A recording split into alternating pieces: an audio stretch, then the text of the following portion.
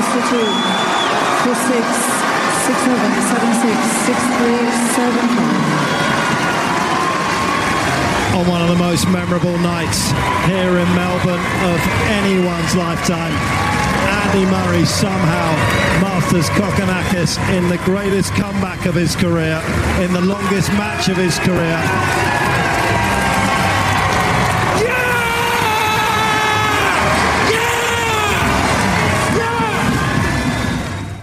Unbelievable scenes. I was going to say last night, but in fact it was this morning, around about 6 o'clock New Zealand time, when that match between Andy Murray and Australian Thanasi Kokkinakis finally finished.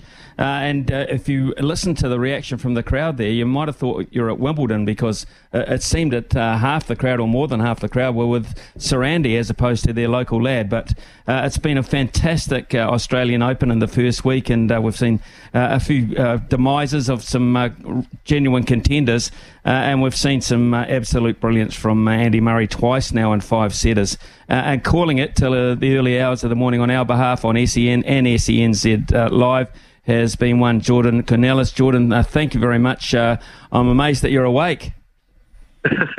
Morning, Ian. Yes, I think some people had to make a few sacrifices and maybe give that one not go all the way with that one, because that finished at just after 4 a.m. Australian time here. So we went off there last night after the Alex de Minaur match, but I stayed up and watched up to the third set, I think it was, or the end of the third set of Kokkinakis. So I went to bed at about 2 a.m. and I thought, I've got to be up early the next morning to do this and then to head in for the next day. But unbelievable match, yeah. It's to see that kind of match, that kind of calibre in the second round of the Australian Open. That's the second longest match ever at the Australian Open after the 2012 final. And it was only 8 minutes shy of the record. So that just goes to show how long that match went. It started at 10:30 local time, but incredible by Andy Murray, 35 years old. He's got a metal hip. He's had hip injuries for the last couple of years, and to be able to come out and do that is just remarkable. Well, it's twice in a row too, Jordan, because he had a marathon 5-setter too against Berrettini in the last round. So over 10 hours on court and two. Now, how do you think, I know he's driven by heart, he's driven by emotion, but what about the body now as he looks at Bautista Agut coming up next? Yeah, well, Andy Murray's always been, at least as far as his engine goes, his stamina, he's always been one of the best on the tour. So I think endurance-wise, he's obviously going to be pretty spent, but he is one of the best equipped players endurance-wise. But as far as how his body physically is going to hold up, so the aches and pains, that's going to be a huge test against Bautista Agut. And Bautista Agut's played some long matches as well in this tournament, so it's going to be two pretty weary players that step out onto court tomorrow in their match in the third round. But I was thinking maybe at the start of that match, given he went 2 sets down to Kokkinakis, and I thought, okay, maybe it has caught up with him after that first match. And I was expecting Murray to sort of, maybe it would have been, that was the match that saw him out of the tournament. He proved us wrong, or proved me wrong on that front. So I don't really know. It's strange because it's kind of a renewed Andy Murray. So we haven't really seen him play at this level for a long, long time. So this is really the first time we're seeing him get back to this level, playing the way that he used to play. So it's going to be new to us, really, or not new. We've seen him do it before, but it's going to be new the second time around, this second wave of, okay, can he go again in a third match in a row, the distance, if he has to go the distance, to Roberto Bautista Agut? But I have a bit of faith in him because I just know how lion-hearted he is. Mm. Interesting. Okay, let's look at other events in round two, and that included the demise of Casper Ruud out to Jenson Brooksby from the United States. That was a turn-up. It was, yeah, unbelievable. I was lucky enough to go and sit out and watch a bit of this match, and Brooksby he's a fascinating player. He's a young Californian kid.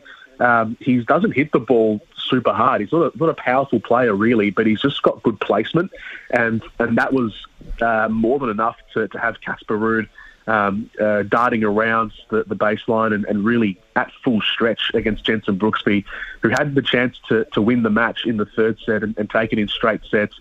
He lost that third set from a couple of match points up. Casper Ruud broke back and then took that third set. So that was a mental blow for Brooksby to not be able to clean it up in straights. But he came back out in the fourth set and won at 6-2. So he's clearly got a good mindset to be able to do that against the world number 2 on centre court. And that was on Rod Laver Arena. That was a huge upset, massive upset yesterday. Yeah, definitely. And just overall on the men's side, that was one of 6 seeds that fell yesterday, and that was the biggest one. So the Americans, they've been on the march. A lot of new names to tennis audiences from the United States came out and really showed up yesterday. And one of the other seeds to go was the 8th seed, also from America, and Taylor Fritz, which was good news for Australia. Absolutely, yeah. This was the one bad story for the United States, was their top-ranked player, Taylor Fritz, lost to Alexei Popyrin in 5 sets. So Australia had a decent day yesterday, despite Thanasi Kokkinakis' loss. Popyrin got through, Alex de Minaur got through, but Alexei Popyrin defeating Taylor Fritz was definitely one out of the blue for sure. I mean, Popyrin's been rated as a good player coming through the ranks here in Australia, but his match from a few nights ago against Jason Tseng from Chinese Taipei wasn't that impressive, to be honest. It went 5 sets, and Popyrin didn't really look to be that sort of authoritative figure that we expected him to be in that match a few nights ago against a lower-ranked opponent. So the fact he got through that, and then the fact he came out and really turned it up against the world number 8 was quite surprising, but very reassuring that Popyrin does, we know he's had the talent, but to be able to put it together against a big-name player on a big stage was just incredible. He hits the ball really well. He's a good mover as well. He's just an athletic, tall player.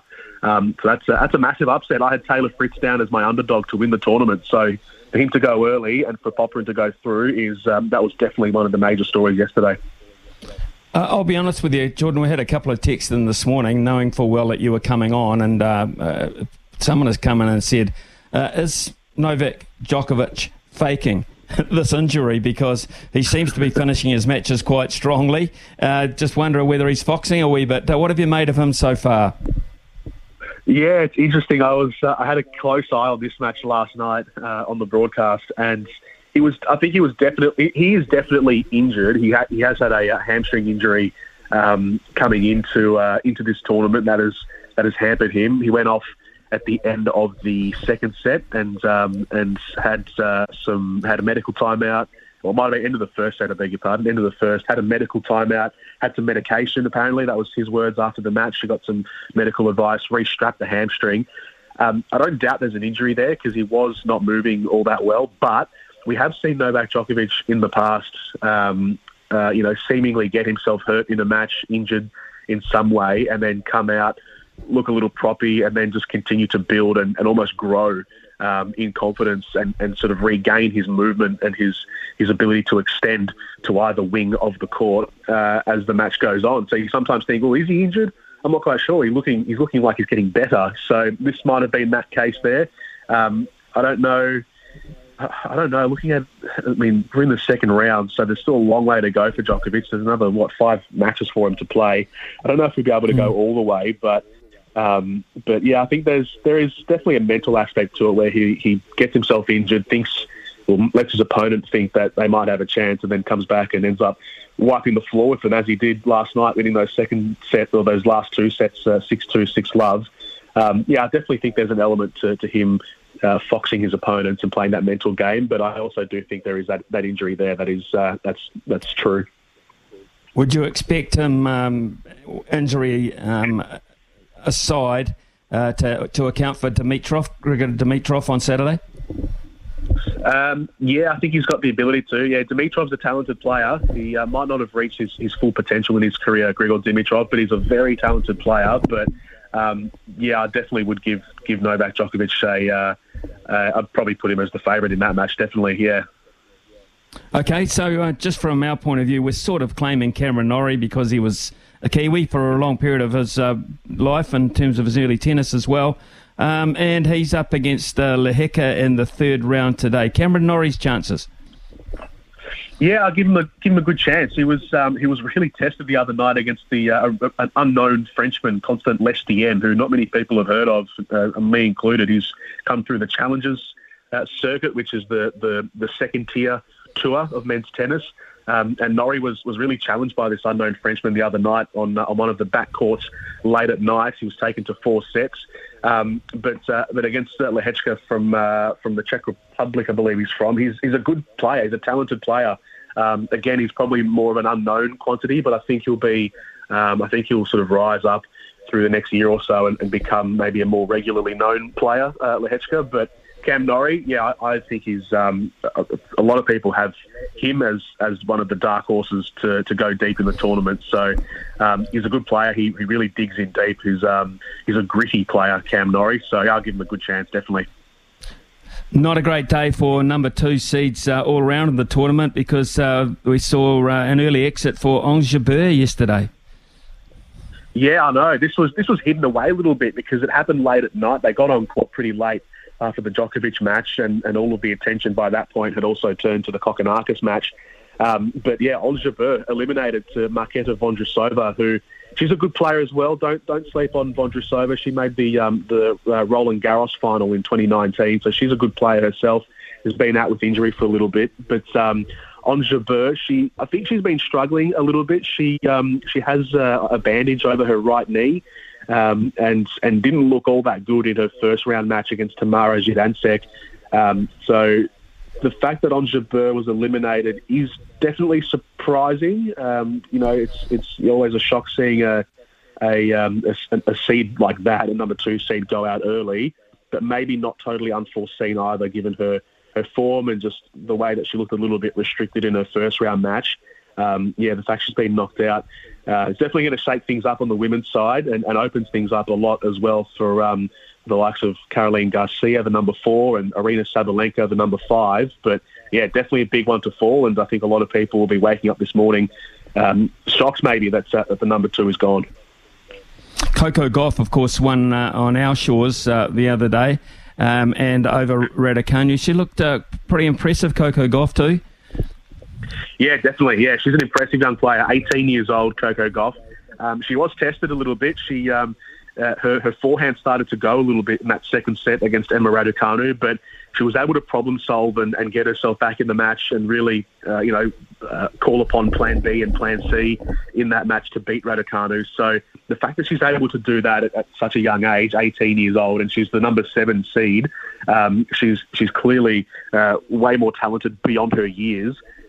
She is, she's impressing a lot of people. Definitely impressing me. I didn't think I thought she might have been one of the seeds to go early, because I knew she had Raducanu as a potential second round matchup.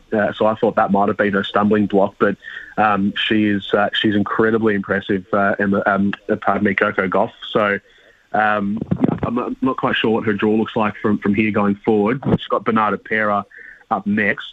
And then it sort of opens up for her after that. So Coco Gauff, she's incredibly talented. Can anyone beat the number 1 seed, do you feel? Has it opened up for her now with the demise of Ons Jabeur? Yeah, potentially. Yeah, I think so. I had Jabeur beating Iga Swiatek in the final. So now that Jabeur is gone, definitely it opens up for Swiatek. She could have had Bianca Andreescu as her opponent for today, but Andreescu from Canada was defeated by Buxa from Spain a few days ago. So even this match alone today might have been a more difficult matchup than what it could have been. Not to speak ill of Christina Buxa from Spain, who is a qualifier that came through. But Swiatek is one of the. It's a very open women's draw. It's sort of hard to tell especially after Ash Barty retired. There isn't an absolute standout outside of the likes of Swiatek and Jabeur, so it has opened up a lot. But Swiatek stays alive, and it's going to be hard to beat her for sure. I don't really know who the other big contenders might be now outside the number 1. It might be someone like Sabalenka, the number 5, who's playing really well at the moment. But yeah, I think a lot of people would definitely have Swiatek pinned down as their title favourite at this point in time. Jordan, what can we look forward to hearing you on. What are your matches over the weekend coming up? Well, we've got 2 more matches, or 2 more sort of sessions tonight from 6 p.m. Melbourne time. We're on air, so we'll have the likes of Daniel Medvedev tonight on Rod Laver Arena. We'll have around the ground scores as well for you. Right through the evening, Denis Shapovalov I see is playing tonight, the number 20 from Canada, who's an exciting player. And Daniel Medvedev's opponent, by the way, Seb Korda. So we're into the 3rd round now. So this is when all the seeds start playing the other seeded players. So we get some really heavyweight matches starting to filter through. So Medvedev against Korda, who Sebastian Korda is a great young talent from the United States. So that'll be one of the matches to look out for tonight. And then from tomorrow we've got extended coverage. So we'll be on all day. We'll be on for I think something like 12 hours tomorrow, doing the afternoon session into the night session. So we'll have all the Aussies for you. Alexei Popyrin in action tomorrow, so that'll be one of the main focuses, and Alex de Minaur as well. So that's going to be what we look forward to among all the other big names still in the draw.